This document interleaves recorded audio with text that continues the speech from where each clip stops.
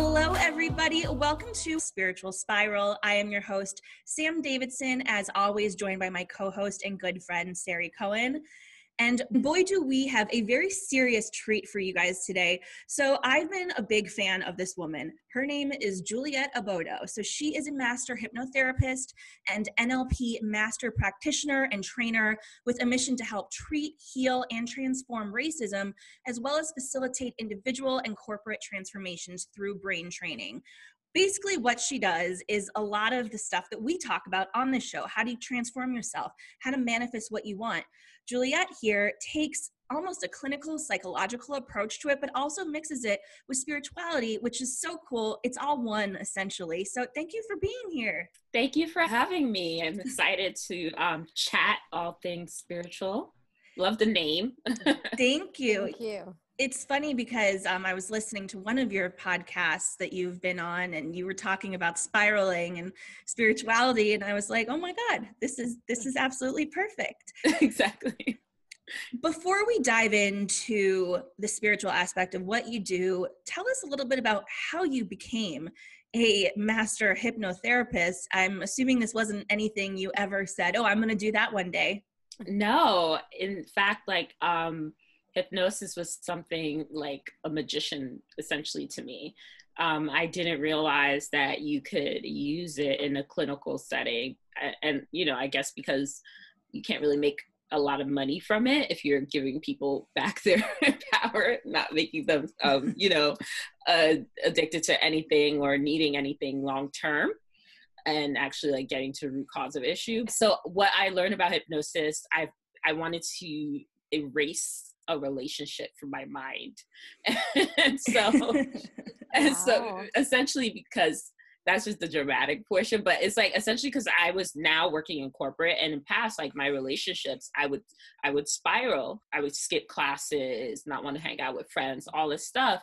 And I couldn't do that in corporate. It's no, this is not, I lived in New York, rent is expensive. I need this job. So I was looking, I think, Googling for relationship help or getting over a relationship, and I came across a hypnotherapist in New York.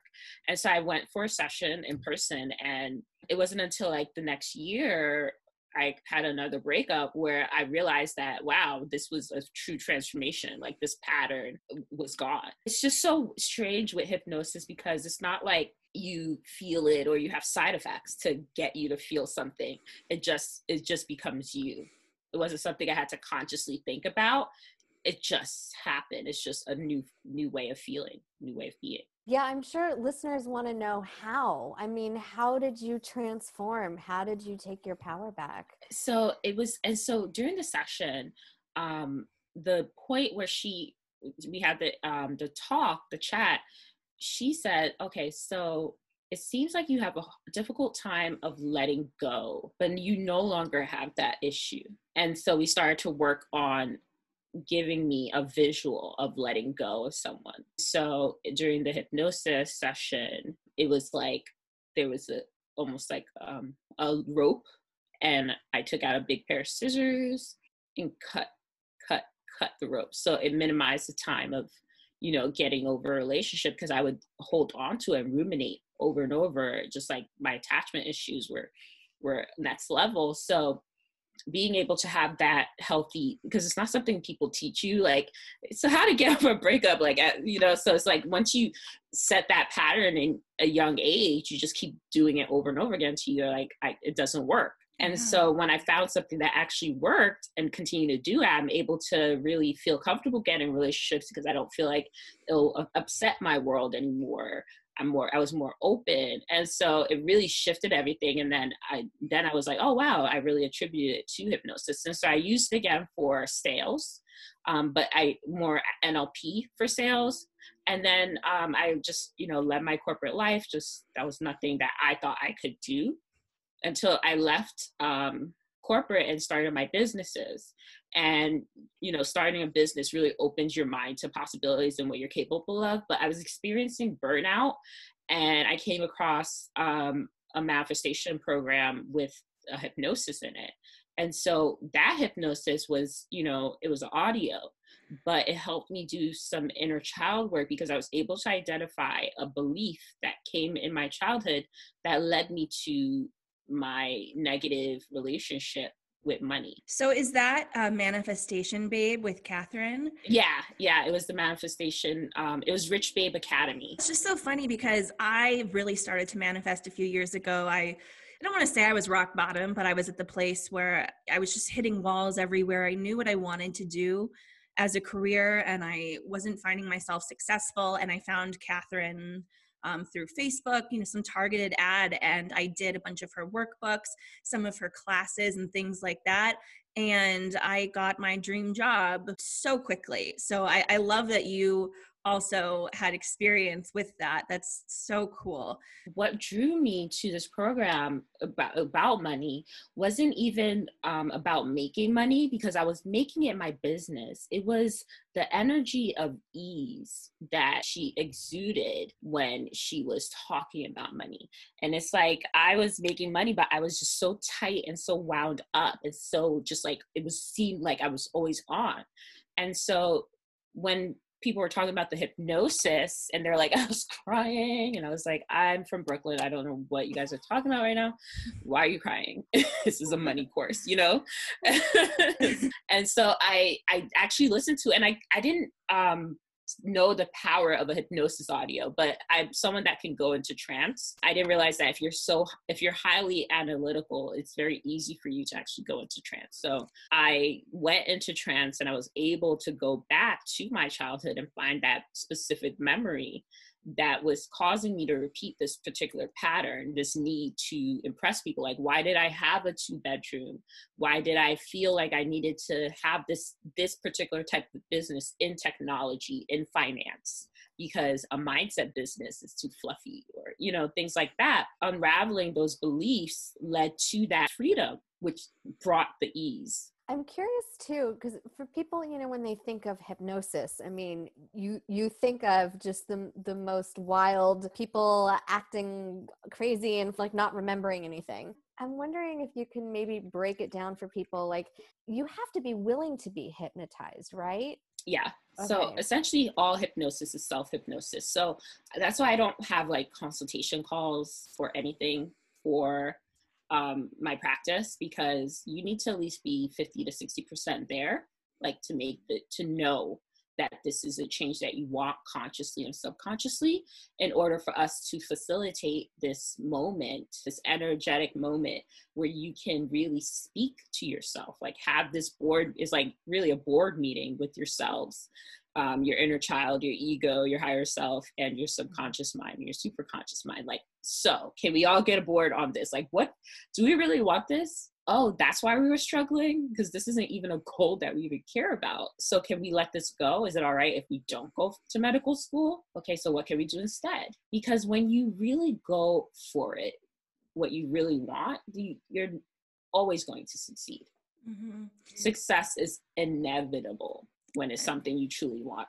There's the entertainment and the stories and the narratives that passion doesn't pay the bills, but it really does. Passion and skill, and you can have multiple passions. You don't just like have one thing in life, and it can change throughout the years. So giving ourselves permission to experience and not just live life, but experience everything and be okay and look at it, everything as an experience, and know that there's a better experience or a good experience around the corner with every bad one. And I love that quote, success is inevitable. I want a bumper sticker, because the truth is there's so many things that are inevitable. One of them is death. Yeah, 100%. And hypnosis has really helped me deal with the fear of death, because it's understanding like, where did I even come from? Like, where do these memories form? Like, where was I before I was Juliet, before here? Like I knew I took some time in the womb, but how do we come out and become these multifaceted beings? Like, you are not just what I see on this call. There's so much more that's going on in your mind behind you before you hopped on the call, after you hopped on the call, everything. You were a baby, now you're an adult, you're going to be an old person soon. God willing, so it's like, Yeah. but you're all these things but then that doesn't change who you are. Like all of a sudden you may be old, but that doesn't mean you're not you when you were in your 20s and 30s. You're still that person. And speaking to people that are older now, they still see themselves as that person. They don't really change that at the core. And so understanding that's helped me relieve a lot of my fear of death, because I realized that the fear comes from possibly regretting my time here and how I spent it. Absolutely. And so I want to tie spirituality again into all of this. So much of what you're saying is what a lot of light workers often say, visualizing. And when you say you're in hypnosis, you're in that state and all of your different beings are like talking to each other. It's like those are kind of sound like spirit guides, So how have you been able to connect what you do? Because there is a very clinical aspect to what you do with psychology and all of that, but also mold together the spiritual aspect of it, knowing that like we are all one and the universe is so big. So how do you go about your practices while incorporating that? So in terms of like, for us to be able to understand certain concepts and things, it has to be in a language that we can understand it. So and that language is within the subconscious mind. So a lot of times I'll have clients that may not even, their first instance of emotion or belief is from a past generation or past life. And that is how they're experiencing it or is coming to them in that moment. And so that is how their subconscious is interpreting it, or that is their spiritual guides based on their spirituality. So this way they understand it at the most basic level, what this is and what's happening, and how that energy can really shift them biologically. It's really all about energy. Yeah. And so the synapses, your neural pathways, everything that's firing off is energy, which creates this reaction, which creates this emotion, which creates your behavioral pattern, which creates your results. But it all starts with a spark. I think the key is being aware of it. I mean, that seems to be kind of the first step and really where you leapt off from. Yeah. So being aware of it and then making it your new natural setting, because the subconscious is in place for us to save energy. So we don't always have to think about what we do. So the automatic patterns, automatic reactions to things is what determines like our lives. So if I'm someone that really doesn't want to wake up early, or if I'm someone that, if I didn't really want to come on to this call, because I felt like, oh, I'm not going to say anything smart or important, or like, what's the point of all this? Like, this isn't going to help anyone. If I believe that truly, I would find a way to be late, or I would find a way to cancel. That subconscious belief is going to force me to feel a certain way, to act a certain way, and create a certain result. Self-sabotage. Exactly. Yeah, exactly. Yeah. I do that in relationships. I know all about that one. Something that a lot of the light workers, spiritual people we've been talking to over the past 8 months, I don't know. We'll get into time in a little bit. That's a whole other topic I want to talk about. But, it's this whole shifting into the 5D. And everyone, it sounds so woo-woo, and what are you talking about? But there is a very scientifical, clinical explanation of 3D, 4D, 5D. I mean, do you believe that we really are all shifting into the 5D right now? And what does that mean to you? So for me, I know that the theory of the universe and the theory of the Big Bang, and how there were two worlds and how we're going to split again. And so that has certain people feeling like, oh no, we have to. So in terms of how we think of worlds and the timelines, it's really an emotional connection. Our emotions are our energy expressed, right? Yeah.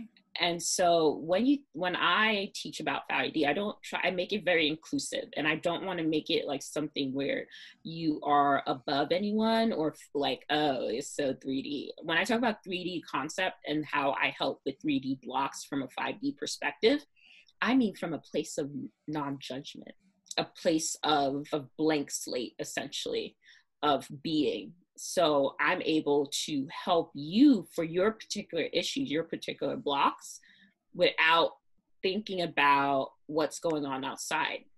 Because just because you may feel, so I could come to you as a Black woman, right? And I could tell you I feel oppressed, and you're going to automatically assume, oh, racially oppressed, but I could be talking about oppressed within my community. So then it's not race.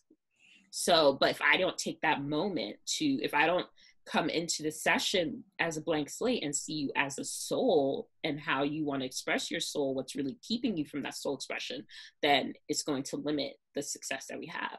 So when I talk about 5D, I talk about a place where you actually shed judgment on who's good and who's bad or who's whatever. And you see people for the beings that they are. So in terms of love or non-judgment, I'm seeing it as from agape love. Like, pretend you are an alien and you come here and you have no political ties, no issues, but you see this person acting out in a violent manner. So you wait for them to act. You wait for them to present this information to you, and then you can make a decision. You don't go into it with the decision already made. Mm-hmm. So that's the difference. It's of course, it's very important to protect yourself, especially if you're a practitioner, on who you see, the type of clients. And then I make it very clear I do value-based posting. So these type of people wouldn't even be interested in me being their practitioner. Like, oh, by the way, after Storm the Capitol, I feel a little tired. Would you mind giving me an energy boost hypnosis? I'm like, what? Excuse me? Like, so it's not, those people wouldn't even come into my path. So really, when you are expressing your truth, showing your values, and coming from that place, then it really does fine tune your frequency to people that are aligned to that, or souls that are aligned to that. So you are actually further protecting yourself in that regard, because you are really showing your full authentic self. But at the same time, when I go into sessions and when I see my clients, I wait for them to present who they are before I make any judgments. And maintaining this expectation, you get what you expect, not really what you deserve. Because I know, as someone that is trauma informed, with the law of attraction, it can really affect people that have been in difficult relationships or situations, because they're like, what, did I attract this? Like, what am I, and so I tell them with these, that's a very particular law that people, there are other laws within it, so this law is not designed to make you feel bad or feel guilty. That emotion is not. This is to give you freedom and to show you how powerful you are.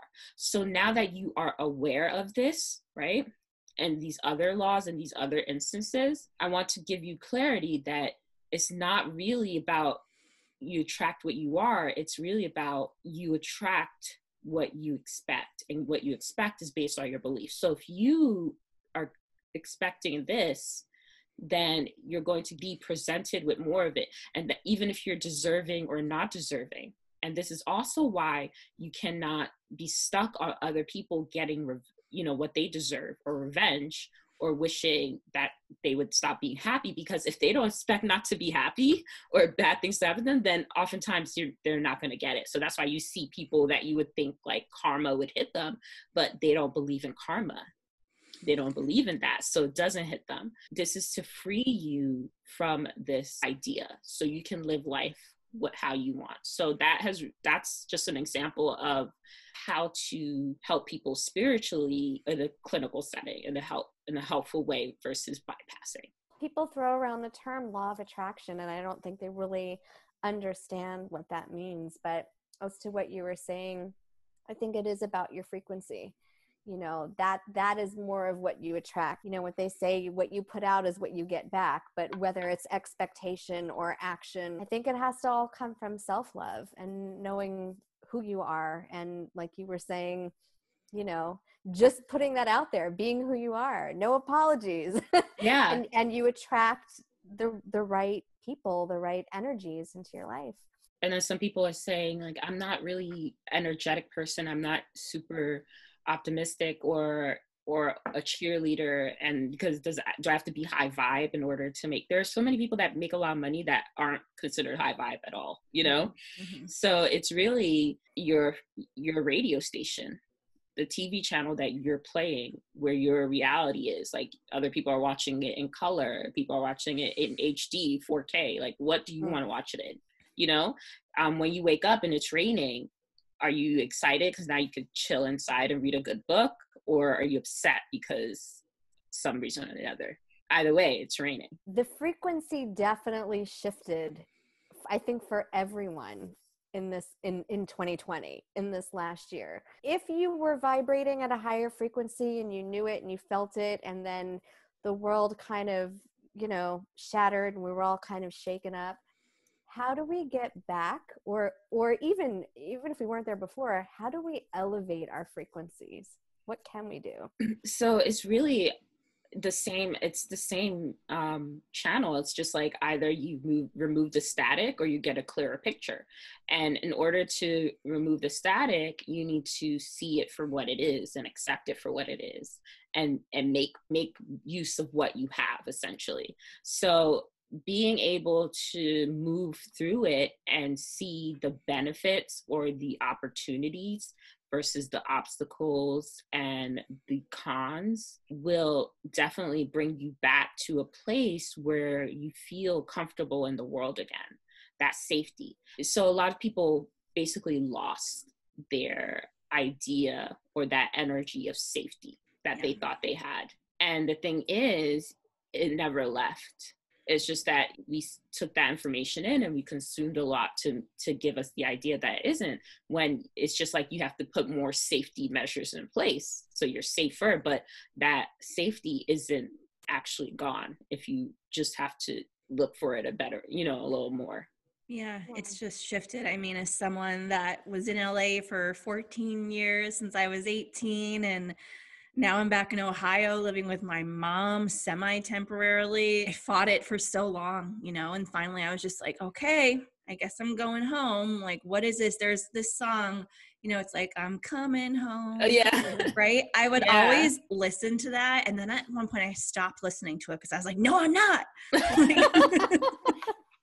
I don't know why. I don't think I belong here in Cleveland. Like, I'm very grateful for this space and this time with my mom and my cat and a roof over my head, and some amazing memories that we're making together. But at the same time, there's something in my gut that always knew this bitch is going to end up coming home at some point. Because I was like, I didn't even want to come home during the summers in college. I was like, I'm an LA girl now. Like, this is me. And that was my safety.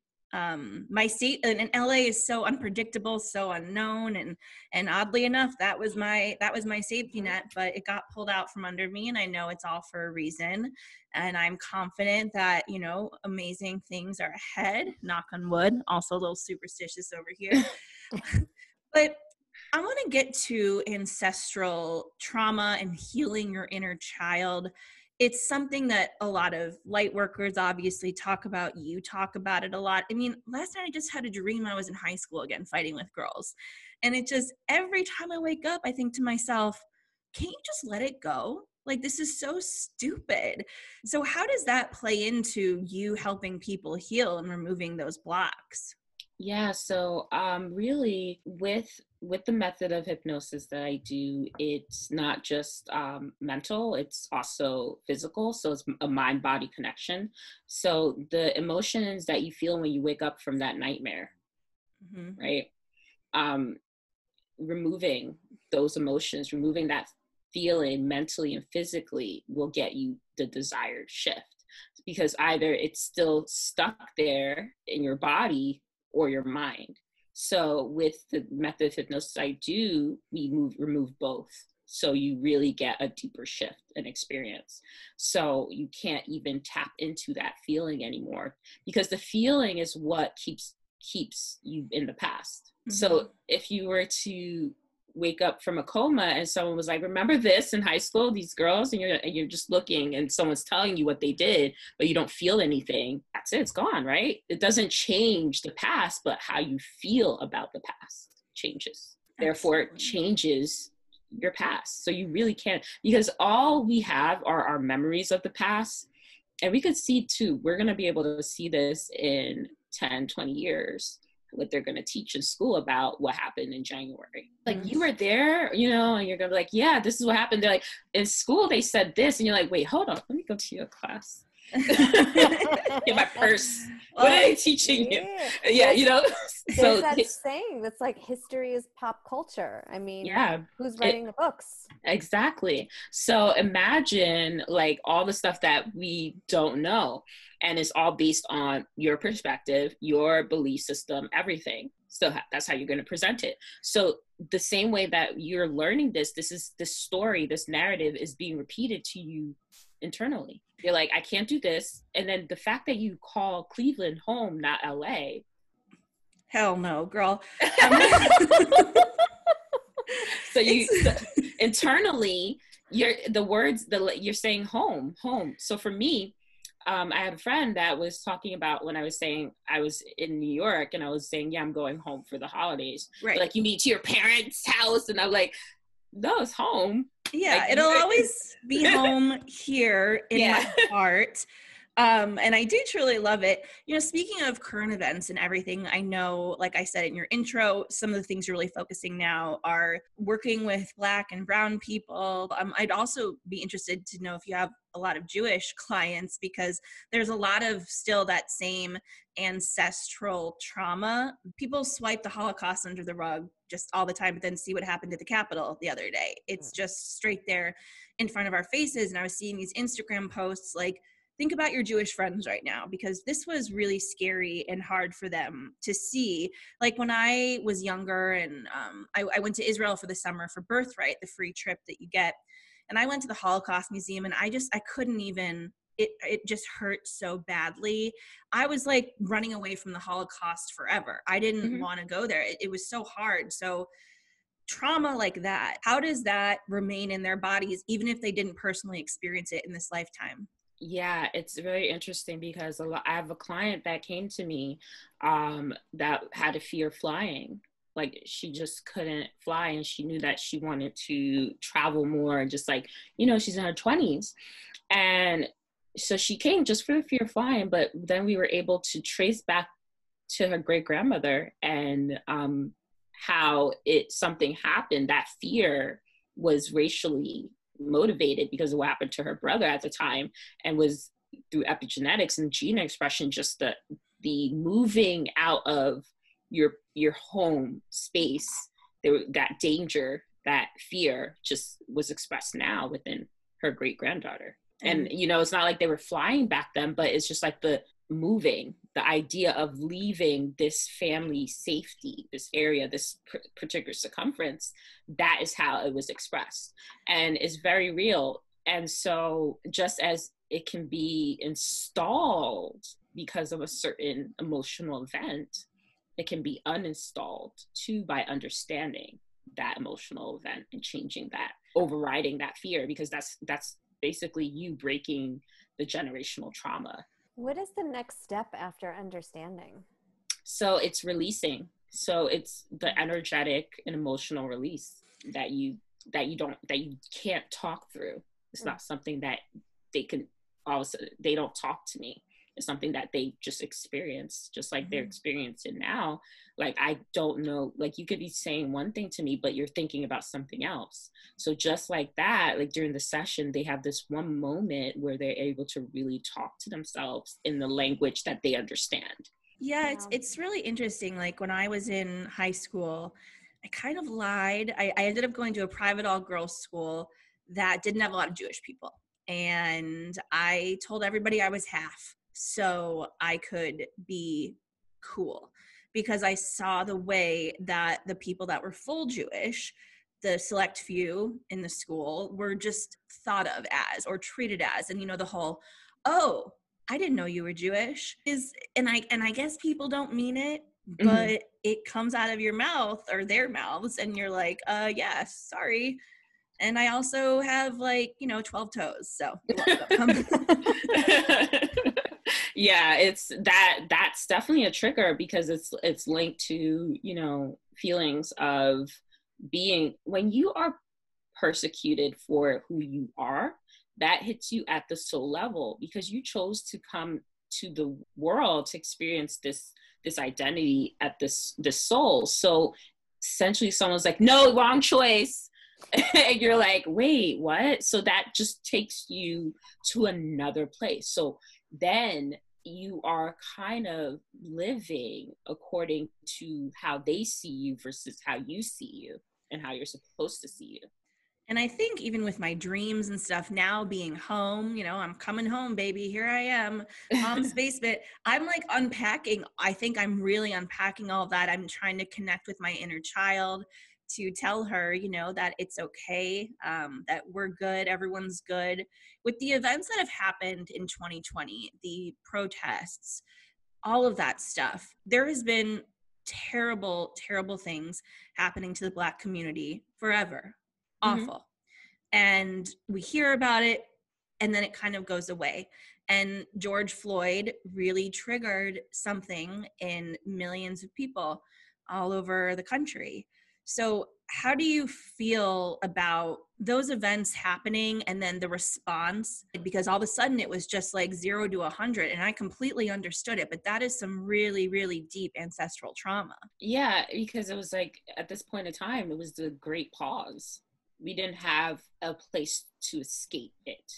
So there's one tweet that came out that day. It's like, being Black is essentially hearing about someone being murdered by the police and wondering if you should allow it to ruin your day, And it's just like, for me, I started marching in the so in New York, Amadou Diallo, where he was the shots for the police in New York. So it's something I've always been marching. And then I was marching for 4 years ago. And then it seems like every 2 years there's something. And so for George Floyd, it was just kind of, and then I would talk about it, I would post about it. And the thing is, I would never, or people didn't really ask anyone outside the Black community to talk about it. Like, people may have like, hey, are you going to talk about it? But then people are like, you know what, fuck it. Are you going to talk about it? Like, are you going to talk about it? Finally, come on. Like, this is really bad. This is not shots, not a quick death. Have you seen this? Like, I don't want to keep doing this over and over again. People are really, really dying. And so it came to a boiling point where it's like the weathering, and it's just like, we cannot take it. Just the timing is like taking it into this new era. The history of the US, we are living on an ancient Indian burial ground. This blood that's constantly being shed, in the name of all what we worship, which is money. At the same time, it's really, at the end of the day, as someone that has my background, I'm first generation Nigerian. So I come from a country where everyone is the same color, but the same issues are still there with division when it comes, people want power. And the idea of lack, the idea that there's not enough for everyone, or there should be less for some people and not. So we are really fighting that greater evil of lack, that greater evil of greed and power, for just, and the representation of that, this false idol, this false idea that there is racial hierarchy. When aliens come here, they just see us at the same. Like, if you see a bunch of cats, you see cats. You're not going to be like, oh, there's a Black cat and there's a white cat. There's this, you see cats. Because this idea wasn't something we had in ancient times, Right. We were divided by geography. Your people, your lands, you came from here, you came from there. It wasn't really about, you have this skin color and you have this or do that. So this is a very still new concept, which can be unraveled, but it took over 100 years, 200 years to instill. So it's going to take another 100 years to uninstall. So we need to start doing the work now sooner rather than later. And let's be honest, this really started with capitalism.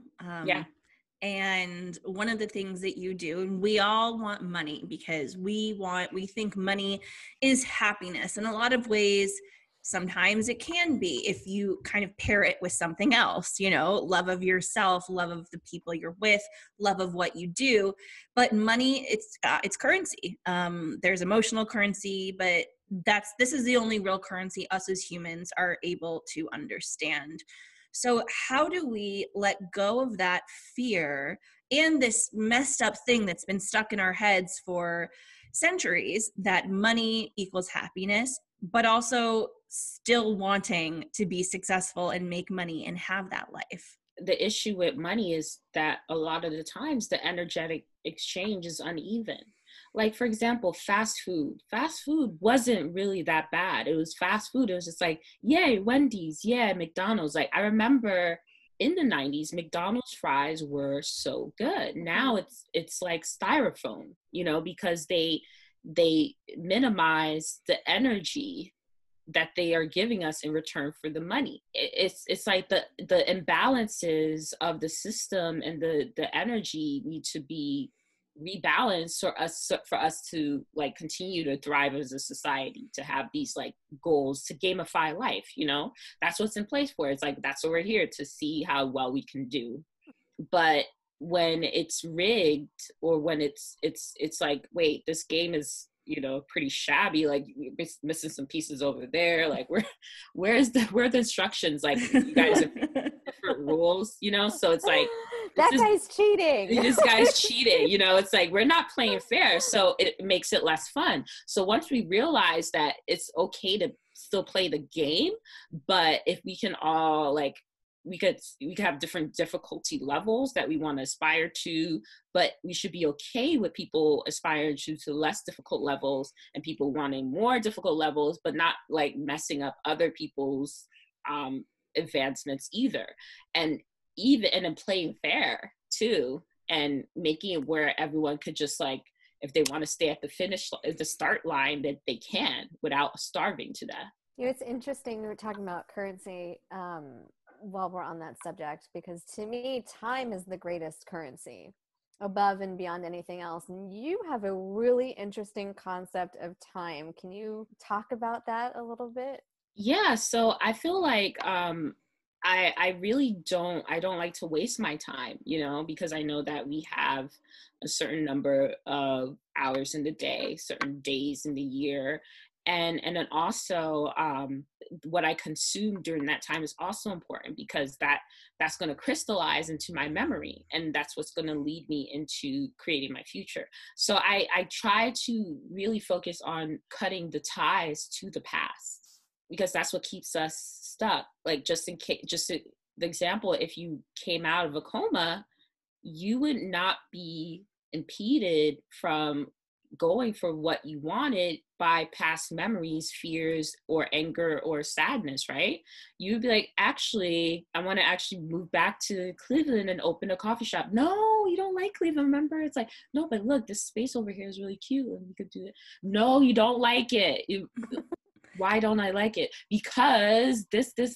But I could really open this coffee shop. I've always wanted a coffee shop. It's cost effective and there's a lot of space. And you're like, but no, you don't like it. That doesn't make any sense. I'm going to open in this coffee shop. So you don't have the past impacting your decisions or making you believe that this area, you can really just make decisions based on what's going on now and the pros now versus the cons of the past. Something really interesting too that I've heard you say is that both time and money do not exist. And especially in the spiritual world, interviewing all these light workers, when we talk about people on the other side, that time doesn't exist there. And it's so hard to wrap your head around it. With 2020, this has been a total mind fuck in every sense of the word, because in a little less than 2 months, it will be 1 year since we have been sent to our bedrooms on timeout. Yeah. I mean, and thank God for this show that I've been doing. It's made me feel like I've done something with myself, with my life, with my creativity. But it's just a very freaked out thing to think, oh my God, it's been a year. So how can we really digest this 1 year? Because it seems so daunting to me personally.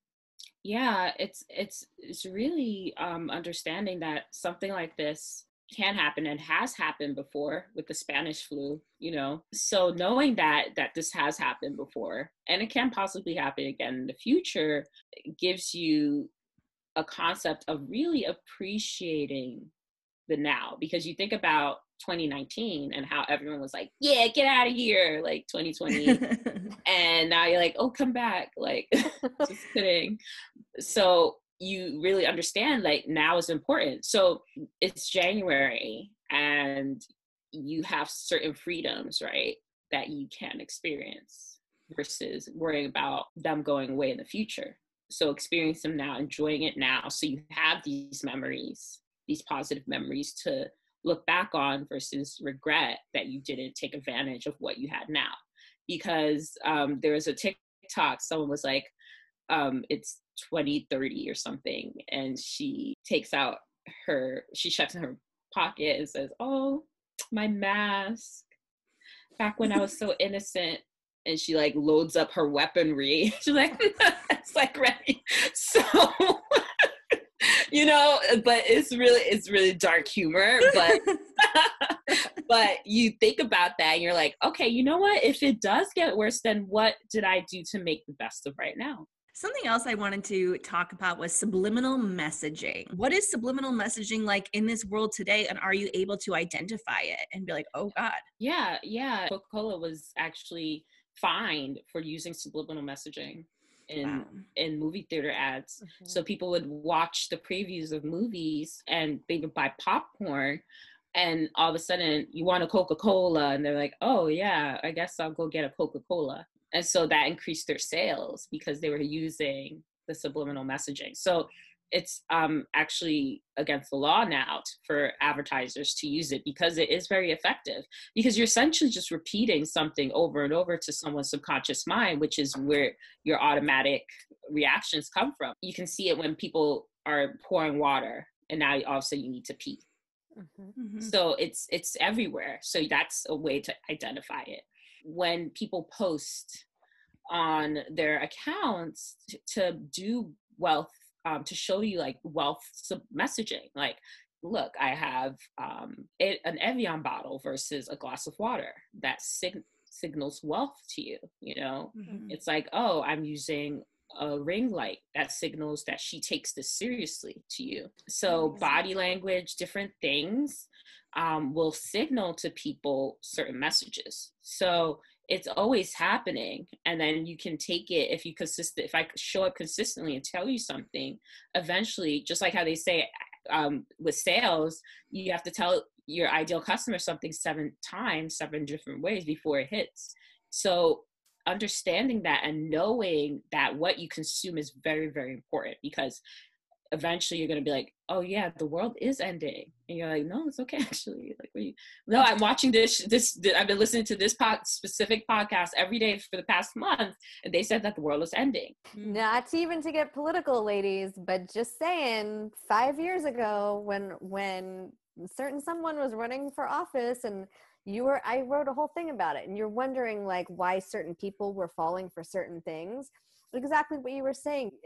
All of the techniques were there. You're hearing short sentences repeated time and time again. Not only how you're hearing things, but the way you're consuming information. So you're getting it through a source like social media. And what does that do? It's triggering the same part of the brain that focuses on addiction. So You're receiving the messages, and how you're receiving it, it's like, it's almost no surprise to see the state that we're in. And then you stoke the flames with like fear and ignorance and not being able to differentiate between fact and fiction. It's a perfect storm.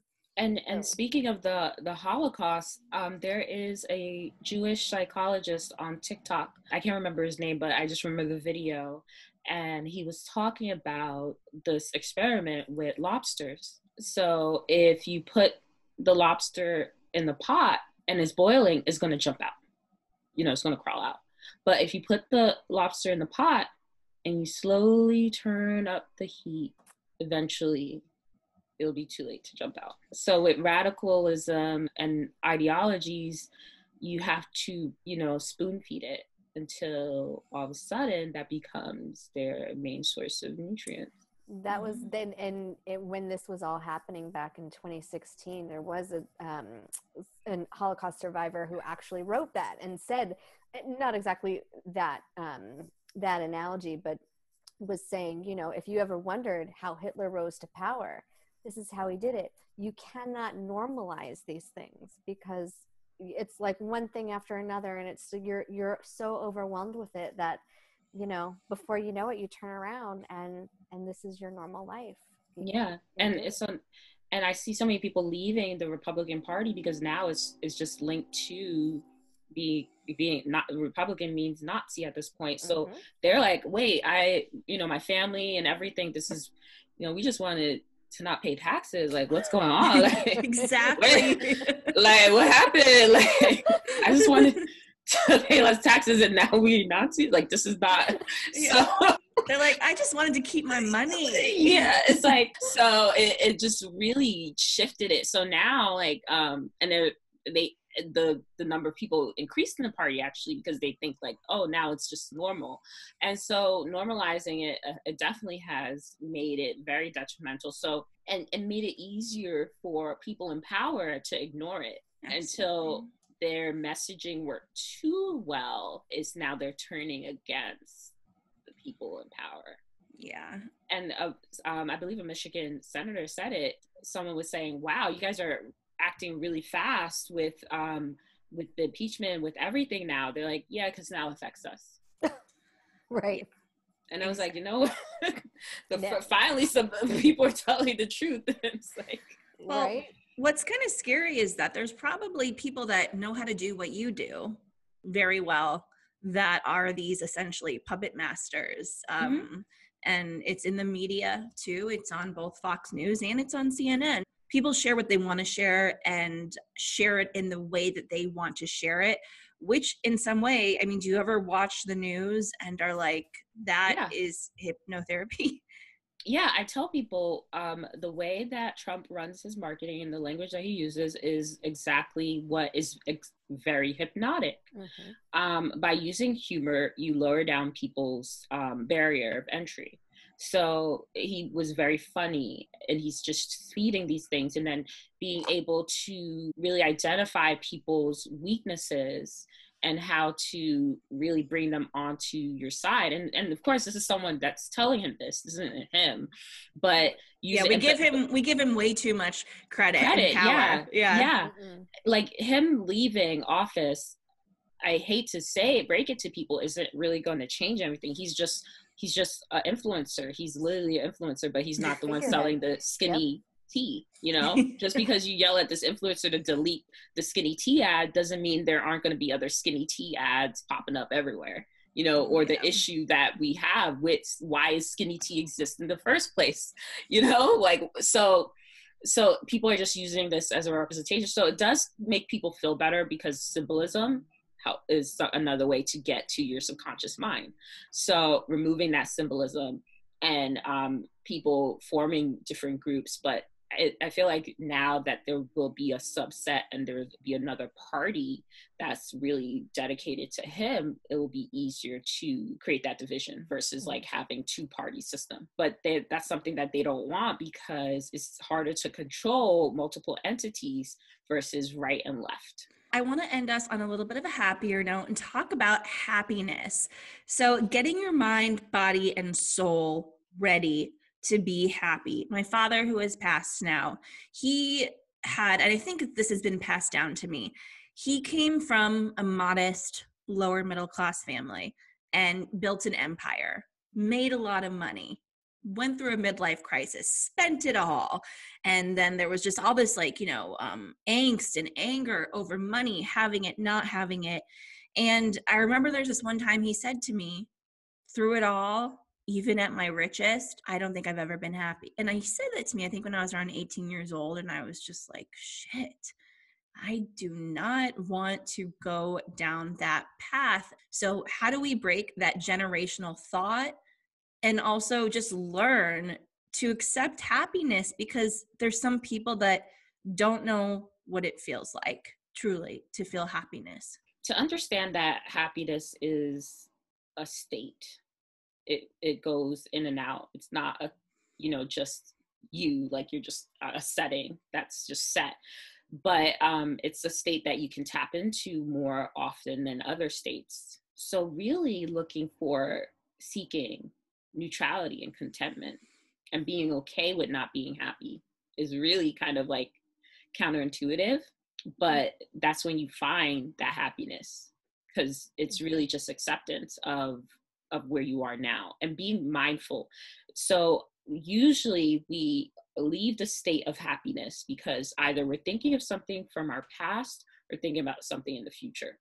So if you focus on now and this yummy like ice cream cone and how good it finally tastes, like to not have to eat something with a mask on, for example, like, yes, really enjoy that moment. And you do that consistently, you'll have more moments where you're present and happy versus when you're in the past or worrying about the future. It's a habit. Listen, I know people need to be healthy and have a healthy diet. I get that. But there's all these people that deprive themselves so much. And I'm like, life is meant to be lived. Like, have that piece of cake, have the beer, do what you want to do. Like, why are we here if we're not allowed to do those things? Exactly. Yeah. And then like really looking at the food for what it is, an experience. Like, why do you like having this? Like, is it because the texture, the flavor? Do you like making it? Do you like eating it with friends? Does it remind you of a relative? Like, really see it, like really as you're eating it, thinking about what you're eating, fully experiencing it versus just like eating it and going, it's gone. Like really like, oh, I wonder who made it. Oh, wow, they really took time to do this and add the seasoning. Maybe I should start a garden. Yeah, just like really just like going into the meal, going into the experience. Mindfulness is really the key, and presence is the key to happiness, because you're focused on now in this moment when everything's okay. And if you continuously focus on these moments of okayness, that you'll look back and you'll see that your life was filled with all these moments of okayness. And then you're just so used to looking and focusing on now. It just becomes something that you do. People used to ask me, or still ask me, where do you see yourself in 10 years? I always think that's the funniest question to ask. And, my answer is happy.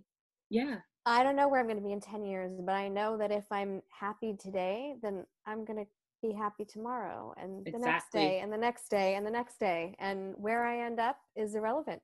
Exactly. Wherever I am, I'll be happy. Yep. This has been such an absolute joy, Juliet. Thank you for joining us. Please tell all of our fans where they can find you, Instagram, TikTok, your website, your classes, all of it. Yeah, so you can find me at Juliet C. Oboto on Instagram. That's my main hub, and then you'll be able to find me on other platforms. I'm everywhere really. With content is something that I just like do. I'm on TikTok at $1 Million Hypnotist, and on YouTube Juliet C, and Twitter Juliet C. Oboto. But you can find all of those links at forwardinstitute.com, FWRDinstitute.com. Amazing. Thank you so much. And thank all of you guys for watching, for listening. Please let us know what you thought of this interview, because I think you're really going to love it. We'd love to hear your thoughts. Make sure to follow us on Instagram at Spiritual Spiral Show. Rate, review, subscribe. We love hearing your feedback. We're on all podcast platforms, and we will see you next week. Bye, everyone. Bye. Bye.